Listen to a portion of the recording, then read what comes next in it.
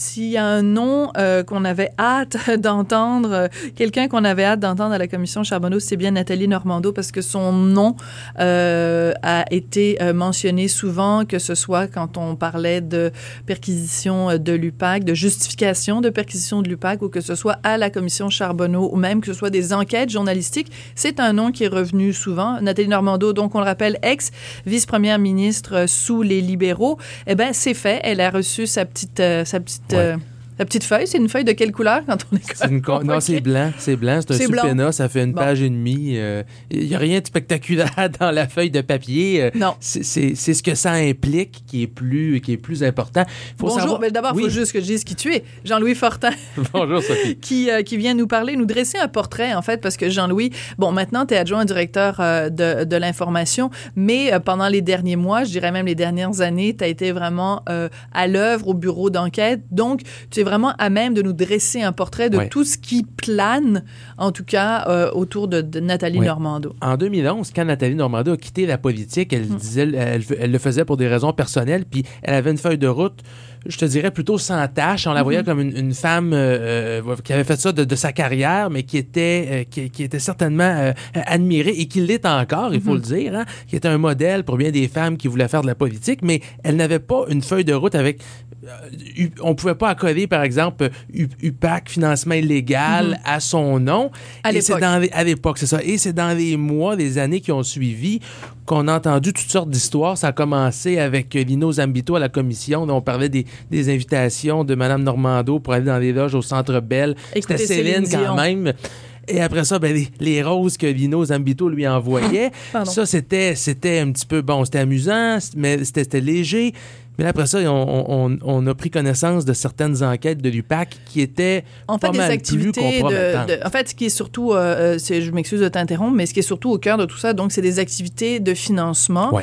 Et encore une fois, on va mettre tout ça, bien sûr, au conditionnel, parce que ce ne sont que des allégations. Et Mme Normando va avoir l'occasion, bien sûr, en allant à la commission Charbonneau, de blanchir sa réputation et de répondre aux différentes rumeurs ou, enfin, allégations qui circulent à son sujet. Mais il s'agit, en général, d'accès privilégié et en retour d'avoir des contrats. Si t'es pote avec Mme Normando, si tu donnes de l'argent à ses activités de financement, en échange, tu as des petits bonbons et des petits cadeaux. La commission veut questionner Nathalie Normando sur les activités de financement du Parti libéral. On sait qu'il y en a une en particulier là, qui faisait l'objet de l'attention des enquêteurs, qui se serait passée en 2008, où, semble-t-il, ça aurait réuni toute une clique d'ingénieurs, d'entrepreneurs qui, en échange de financement qui, aujourd'hui, on le sait, était illégal parce que c'était des prête-noms, auraient pu faire avancer des dossiers.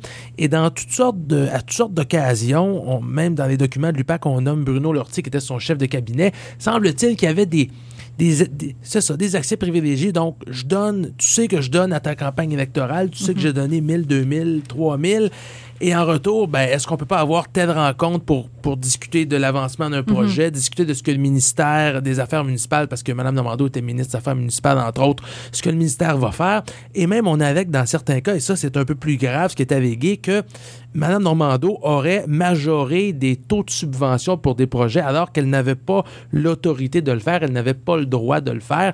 C'est ce qui est écrit en toutes lettres dans les mandats de l'UPAC. Bien sûr, évidemment, aucune de ces allégations-là n'a été prouvée devant un juge. Oui, puis il n'y a pas d'accusation criminelle ni rien pour l'instant. Effectivement, mais je pense que la commission veut entendre Mme Normando parce qu'elle va expliquer du point de vue d'une ministre à l'époque ce dont elle était au courant et donc ce qu'elle savait et ce qu'elle ne savait pas. Puis on comprend qu'il y avait toute une équipe autour d'elle aussi qui pouvait organiser certaines choses sans qu'elle le sache. D'accord. La grande question, c'est est-ce que Nathalie Normando va nous faire une Julie Boulay d'elle-même? Est-ce que tout d'un coup, les trous de mémoire vont apparaître? Est-ce qu'elle va nous dire, comme nous a dit par exemple Julie Boulay, non, je n'étais pas au courant qu'on était obligé de ramasser 100 000 $, etc., etc. Est-ce que, tu peux pas le savoir, évidemment, mais on souhaite qu'elle puisse éclaircir vraiment toutes ces questions-là. Les échos que j'ai de la commission, les gens qui connaissent bien le dossier m'ont dit que Mme Normando a très bien coopéré dans les rencontres qu'elle a eues avec la commission, parce qu'il faut savoir qu'avant d'avoir son subpoena, elle a rencontré les enquêteurs à quelques reprises. Et elle a, semble-t-il, offert toute sa collaboration. C'est donc, on s'attend à avoir une témoin qui qui est très, très collaboratrice. Maintenant, est-ce qu'il y a des choses dont elle ne se souviendra pas? Je peux pas le savoir, évidemment. On va écouter son témoignage, là, mais des échos que j'en ai, c'est qu'elle veut vraiment... Elle a toujours dit qu'elle n'attendait que cette opportunité pour aller à la commission. Donc, on s'attend à ce qu'elle soit plutôt on dit loquace quand même. Hein, exactement. Ouais.